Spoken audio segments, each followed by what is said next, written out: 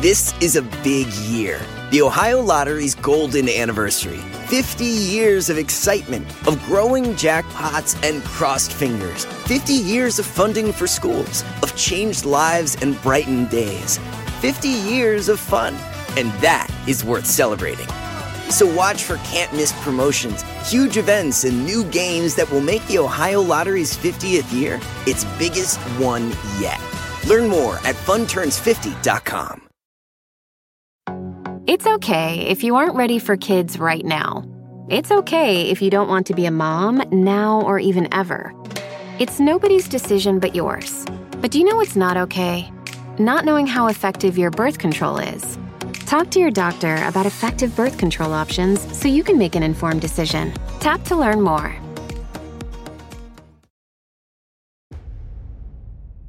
It's something, and the Air Force and all know it's up there too, see. And this ain't gonna be the only time this gonna happen again. The voice you just heard belongs to 42-year-old Charlie Hickson. In 1973, he told Berkeley professor James Harder about the strangest day of his life. So, what scared him so badly?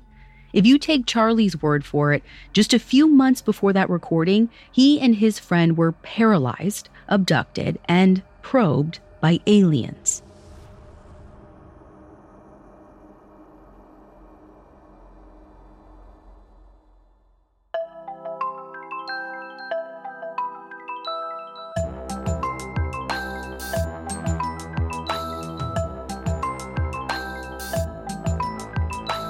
This is Supernatural, a Spotify original from Parcast. I'm your host, Ashley Flowers. Every Wednesday, I'll be taking a deep dive into a real unexplained occurrence to try and figure out the truth. You can find all episodes of Supernatural and all other Spotify originals from Parcast for free on Spotify. This week, I'm talking about the Pascagoula abduction, a 1973 alien encounter in Mississippi. It's one of the most famous accounts of its kind, and yet it took 45 years for the public to hear the whole story. I'll dive into the truth coming up. Stay with us. This is a big year. The Ohio Lottery's golden anniversary. 50 years of excitement, of growing jackpots and crossed fingers. 50 years of funding for schools, of changed lives and brightened days. 50 years of fun. And that is worth celebrating. So watch for can't-miss promotions, huge events, and new games that will make the Ohio Lottery's 50th year its biggest one yet. Learn more at funturns50.com.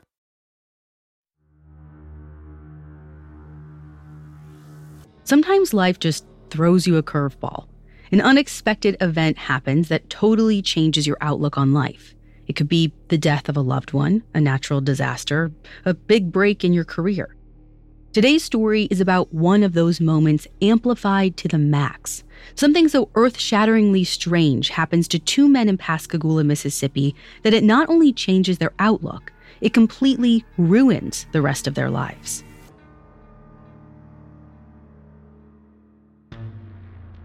It's October 11th, 1973, and 42-year-old Charlie Hickson and 19-year-old Calvin Parker are fishing on the Pascagoula River. Despite the age difference, they're super close family friends. Charlie's always been kind of a father figure to Calvin. And today, they're celebrating. Calvin recently got engaged, and to help pay for the wedding, he started to work as a welder at the shipyard where Charlie's a foreman. By 9 p.m., the sun has set, and they're about ready to pack up. But before they go home, they try out one last fishing spot, a pier by the old Schaupeter shipyard. And that's when things get weird. As Charlie reaches into his tackle box for a piece of bait, he hears this zipping sound coming from behind him. It's loud enough that he and Calvin both turn around, and they see this vehicle in the distance that has these blue flashing lights. At first, Calvin thinks some cops are poking around his car, but the lights start to get closer, and Calvin realizes it can't be the police.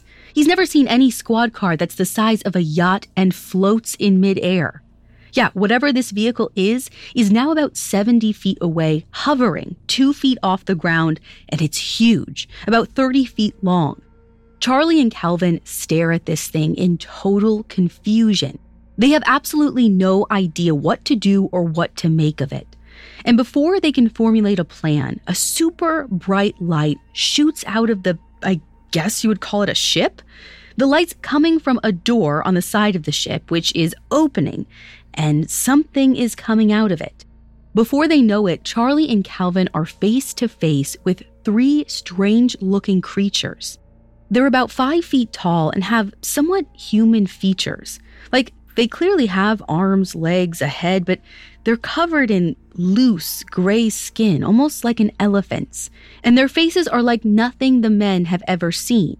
There are these sharp, pointy spikes where their nose and ears should be. Their eyes and mouths look like slits, kind of like a snake's nostrils, but they could just be flaps of wrinkled skin. Charlie and Calvin can't tell. And despite having legs, they don't use them. Like their ship, the creatures hover about 2 feet off the ground. And as they float towards Charlie and Calvin, the 2 men notice their hands. They're 2 long pincers that look like lobster claws. Now, the men become completely frozen in fear because they don't run. They just stand there as one of the aliens reaches out and grabs Calvin by the arm with one of its claws. The pinch is followed by a sharp pain and then nothing. Calvin's whole body goes numb. He's completely paralyzed. The last thing Calvin remembers is his body floating inside the spaceship and being surrounded by a brilliant light. After that, everything goes dark. Charlie, on the other hand, still has his bearings. Whatever the aliens did to Calvin doesn't seem to work on Charlie. After getting pinched, Charlie's paralyzed but completely awake as the aliens float his body inside the ship. He comes to a stop inside a brightly lit room. Without being able to move his neck, he can't see much of what's around him, but he can see what looks like a large television screen that has a strange football-shaped crystal inside.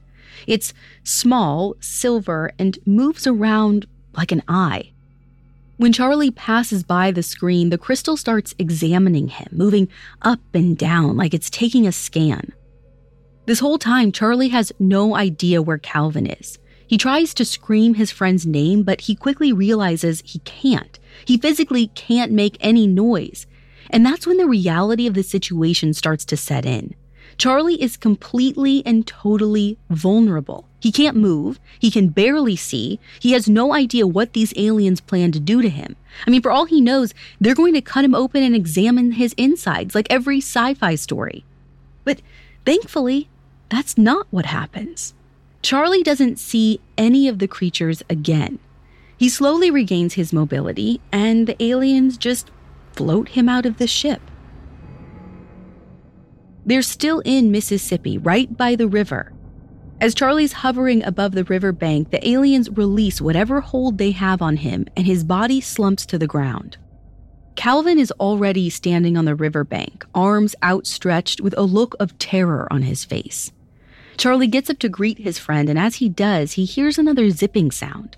He turns around just in time to see the ship, with its blue flashing lights, raise straight into the air and blink out of sight. And just then, Charlie hears a voice in his head say, "We are peaceful. We mean you no harm." And then it's over. It's eerily still on the riverbank. The only movement is coming from Calvin, who understandably is freaking out. Unlike Charlie, he's been knocked out this whole time. He has no idea what happened to him. And neither one knows how much time has passed until they make it back to their car. It turns out it's only about 10 p.m. The entire abduction only took an hour. Naturally, Charlie and Calvin sit in their car for a bit, just trying to make sense of what happened. Who had it worse? Is it better to know more or less? But before long, the conversation becomes about what they should do next. At first, Charlie tells Calvin they should probably keep the whole encounter to themselves. But after some swigs of whiskey, their nerves are steeled and they change their minds. They have to tell someone it's the right thing to do. Sure, the aliens said they mean no harm, but how can they be sure? They're not about to trust a bunch of space creatures that paralyzed and abducted them. And if this happened to them, it could happen to someone else too, and maybe the next time people won't be so lucky. So around 10:15, Charlie and Calvin drive to a payphone and call the U.S. Air Force. The Keesler Air Force Base is only about 30 miles away, but after breathlessly reporting their account, the men learn that the Air Force doesn't really care. The woman on the other end tells them that the Air Force no longer handles alien encounters. The Air Force did spend a ton of time investigating UFO sightings across the country, but the last study, codenamed Project Blue Book, ended in 1969. After that, the Air Force shelved their alien tracking efforts for good, which leaves Charlie and Calvin at a loss. They're afraid that if they call the local sheriff's office, they'll be laughed off the line, or worse, sent to a psychiatric hospital. But as they drive home, they eventually decide the ridicule is worth it. By the time Charlie and Calvin call the sheriff's department, it's around 11 p.m. When a captain answers the phone, Charlie begs him not to laugh at what he's about to report. After the captain assures him that he'd never, Charlie says, "Well, we got picked up by a UFO." And the captain immediately breaks his promise. He bursts out laughing. But after he gets it all out of his system, he tells the two men to come down to the station. He's willing to hear them out.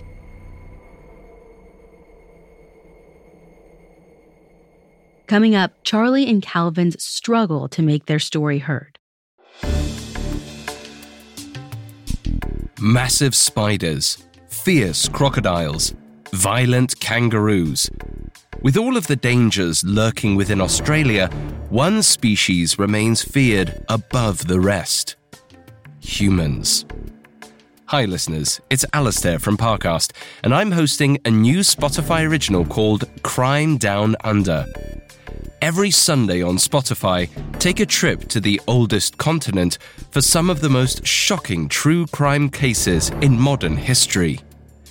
Featuring a compilation of episodes from shows across Parcast Network, Crime Down Under exposes the vicious serial killers, mysterious disappearances, and terrifying crime families whose stories still stop Aussies dead in their tracks.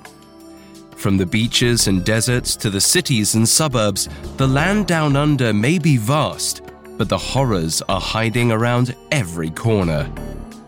Catch a new episode of Crime Down Under every Sunday. Listen free only on Spotify. This is a big year.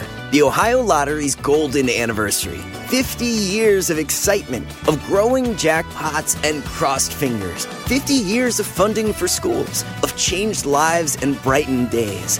50 years of fun, and that is worth celebrating. So watch for can't-miss promotions, huge events, and new games that will make the Ohio Lottery's 50th year its biggest one yet. Learn more at funturns50.com. It's okay if you aren't ready for kids right now. It's okay if you don't want to be a mom now or even ever. It's nobody's decision but yours. But do you know what's not okay? Not knowing how effective your birth control is. Talk to your doctor about effective birth control options so you can make an informed decision. Tap to learn more. Now back to the story. Barely 2 hours after they were inside a spaceship, Charlie and Calvin find themselves captive again. But this time, they're being examined by human investigators from the county sheriff's department. Both men have puncture marks on their arms, which seems to match their account of what happened. Floating aliens with claws pinching them. But still, the deputies have a hard time buying their story. Charlie's breath smells like whiskey, so they could just be drunk and pulling a prank. But come to find out, they're not. Charlie and Calvin both pass a sobriety test. And when the investigators leave them alone together, a private conversation convinces officials that they might actually be telling the truth. Charlie and Calvin don't know it, but there's a tape recorder hidden in the interrogation room. When officers leave the room, the two of them start discussing their experience, and their entire exchange is recorded. When investigators play the tape back later, they're stunned. Charlie and Calvin aren't comparing notes of what to say or how to keep their hoax going. They really come across as two people still processing the most traumatic experience of their lives. Now, I've listened to this tape. It's publicly available. And I have to say, their fear definitely seems genuine. Look it up for yourself if you don't believe me. A few weeks later, Charlie submits to a polygraph test run by an independent agency and passes with flying colors. Regardless of what's true and what's not, Charlie at least truly believes he was abducted by aliens. As far as anyone can tell, Charlie and Calvin's stories are legitimate. They've been super cooperative, they're sane and intelligent, but once the reports are filed, there's not much more anyone can do. The aliens are gone, investigators can't track down a spaceship, they wouldn't even know where to start. As for Charlie and Calvin, what do you do after you report your alien abduction to all the appropriate channels? Do you just move on? Who else do you tell? Everyone? No one? How do you cope? For these two, the answer is very differently. Calvin, the one who doesn't remember much of the abduction, essentially shuts down and becomes a recluse. But Charlie, the one who remembers most of it, gets the idea that he must have been chosen by the aliens, by fate, by God, for some greater purpose. He doesn't know what it is exactly, but it'll probably become clear at some point. In the meantime, he's happy to keep talking. And there are loads of people willing to listen.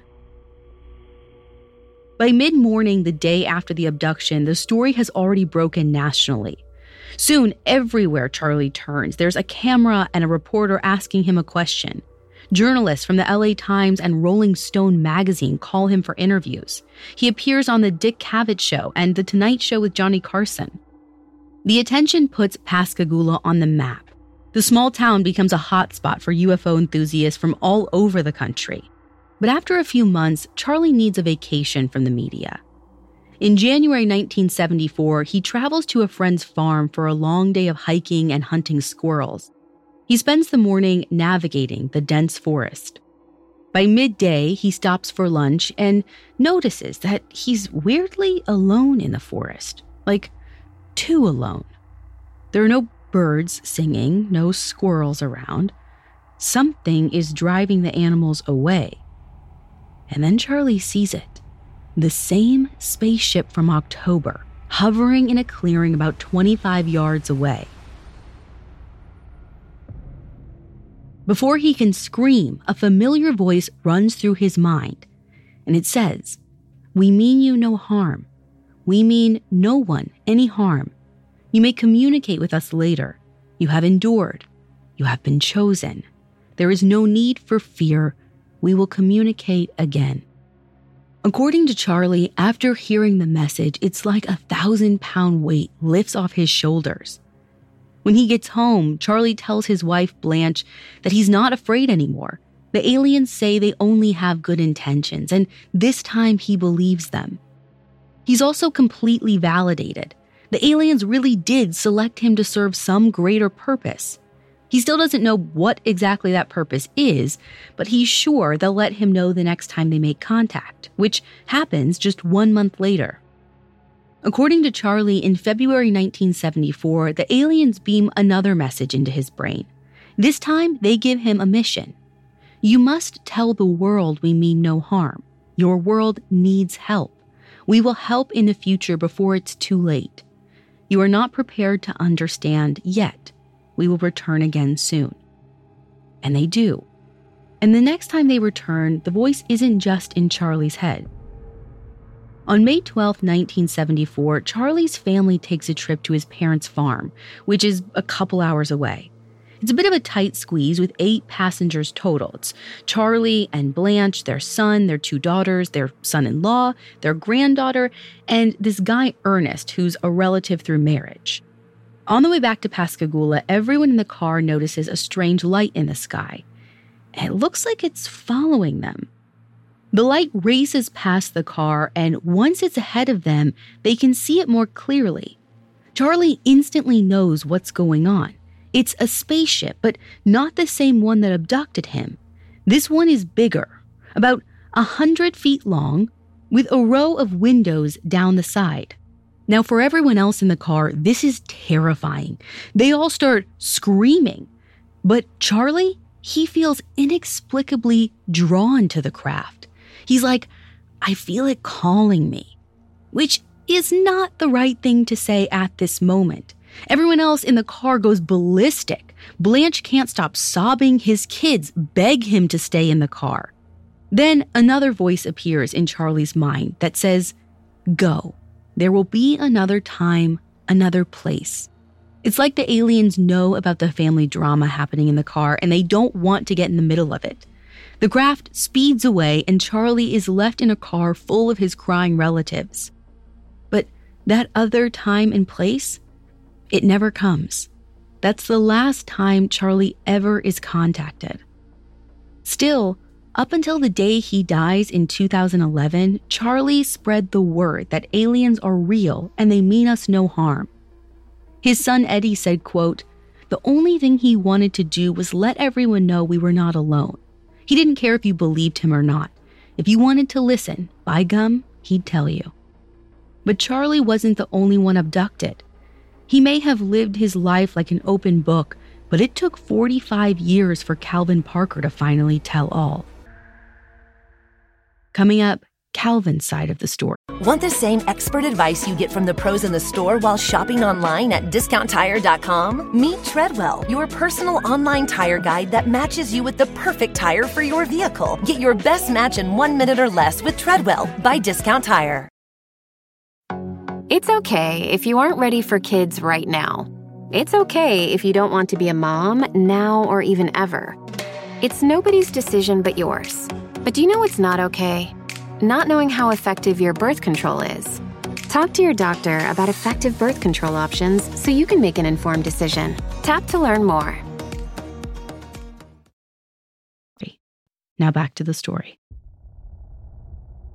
In 1973, after Calvin and Charlie reported their encounter to police, Calvin basically disappears. He becomes a recluse. See, Calvin has no desire to be in the spotlight. All he wants is to forget. When he first gets home after the abduction, he's so disgusted and scared, he actually pours bleach all over his skin to feel clean again. After the media picks up the story, his stress shoots through the roof. 3 weeks after the abduction, the pressure and the attention gets to be so much that he has a nervous breakdown and has to be hospitalized. When he gets out, he leaves the shipyard and heads back to his hometown. 2 years later, he has a second nervous breakdown. He kind of stays in touch with Charlie, but it's on and off, and he starts picking up work wherever he can, but he always quits when someone inevitably recognizes him. And listen, I understand why Calvin wants his privacy. He didn't ask for any of this. Not only is he traumatized, but people are constantly asking him to talk about his trauma, and half of them are doing it so they can call him a liar. As with every abduction case, skeptics crawl out of the woodwork, and they love pointing at discrepancies in Charlie and Calvin's accounts over time. For example, in 1975, Charlie told the Washington Post that the vessel was 30 feet long with a dome on top. In 2019, Calvin told the Mississippi Clarion Ledger it was 80 feet long and shaped like a football. In one interview, Charlie says the aliens' mouths look like holes. In another, he said they look like slits. The skeptics latch on to every little discrepancy. They propose all sorts of wild theories to explain away what happened, anything other than aliens. Some claim the two men drunkenly passed out and entered what's called a hypnagogic state, which is kind of like sleep paralysis. You can't move and you're prone to hallucination. Others theorize Calvin and Charlie had a mental condition called folie à deux, a mental illness that causes two people to suffer the same delusions at the same time. The person with the dominant personality drives the beliefs, and the more passive person gets sucked in. But the truth is, the evidence is on Calvin and Charlie's side. It's rare to have so much evidence collected after a reported alien abduction, and that's part of what makes this case so special.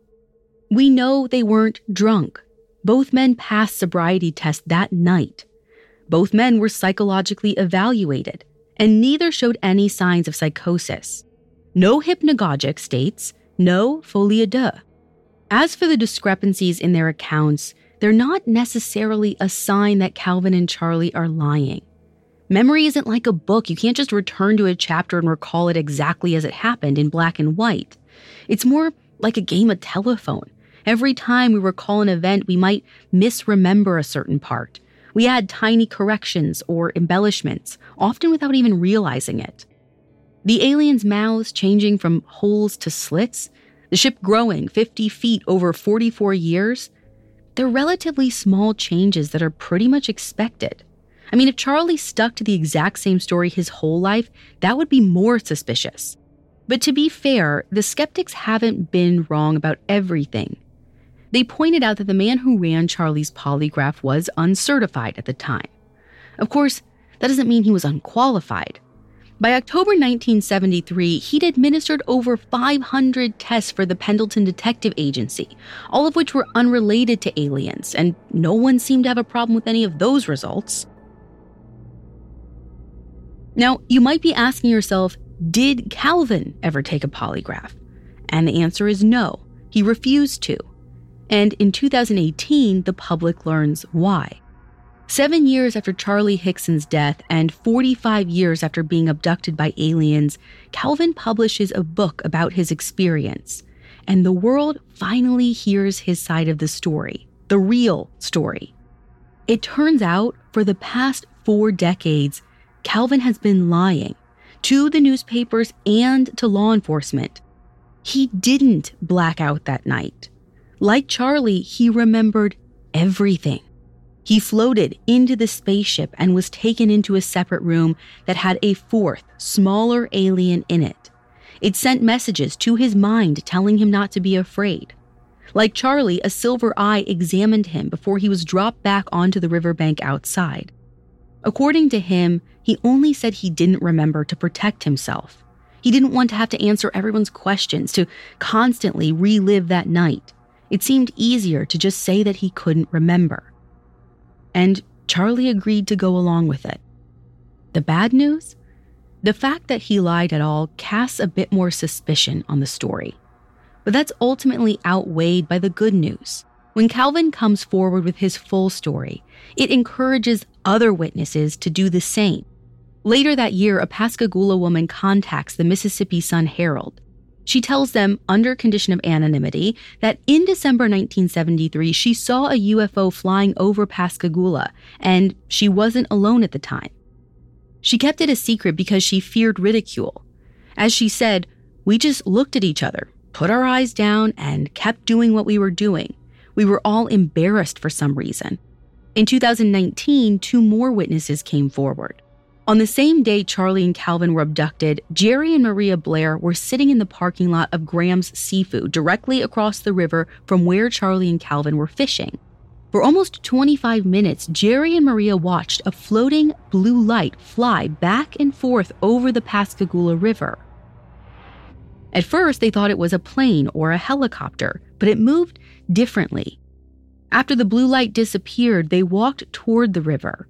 While standing on the pier, Maria heard a loud splash. She looked down and for a split second saw a strange creature in the water. It quickly dipped below the surface and out of sight. When Maria read about the creatures Calvin and Charlie encountered, her blood ran cold because they described exactly what she saw in the water. When the Blairs tried to talk about what they'd seen, they received blank stares and dirty looks from their neighbors. It's exactly as Calvin said. Back in the 70s, he just didn't talk about it. Nearly 50 years later, things are different. In 2019, the town of Pascagoula placed a historical marker at the site of Calvin and Charlie's abduction. Regardless of what the truth is, the abduction is a part of the town's history, for better or worse. For Calvin, after feeling isolated and shamed his entire life, the plaque is a healing reminder that his community finally supports him, even if not everyone is ready to believe.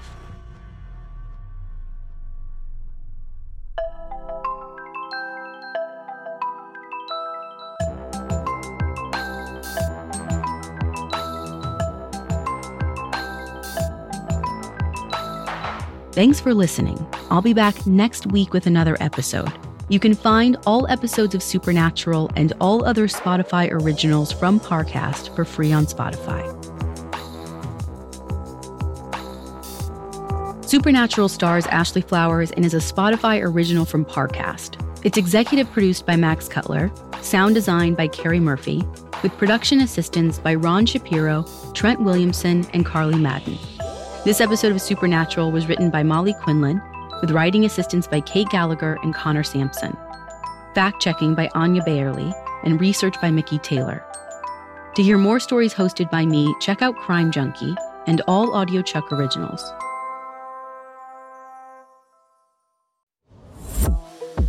Hi there, it's Alistair from Parcast.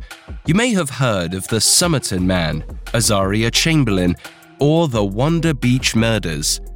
But do you know the whole terrifying truth?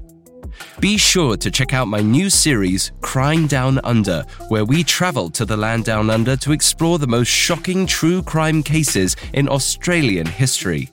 Follow the Spotify original from Parcast, Crime Down Under, and catch a new episode every Sunday, free and only on Spotify.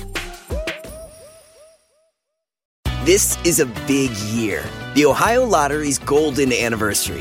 50 years of excitement, of growing jackpots and crossed fingers. 50 years of funding for schools, of changed lives and brightened days.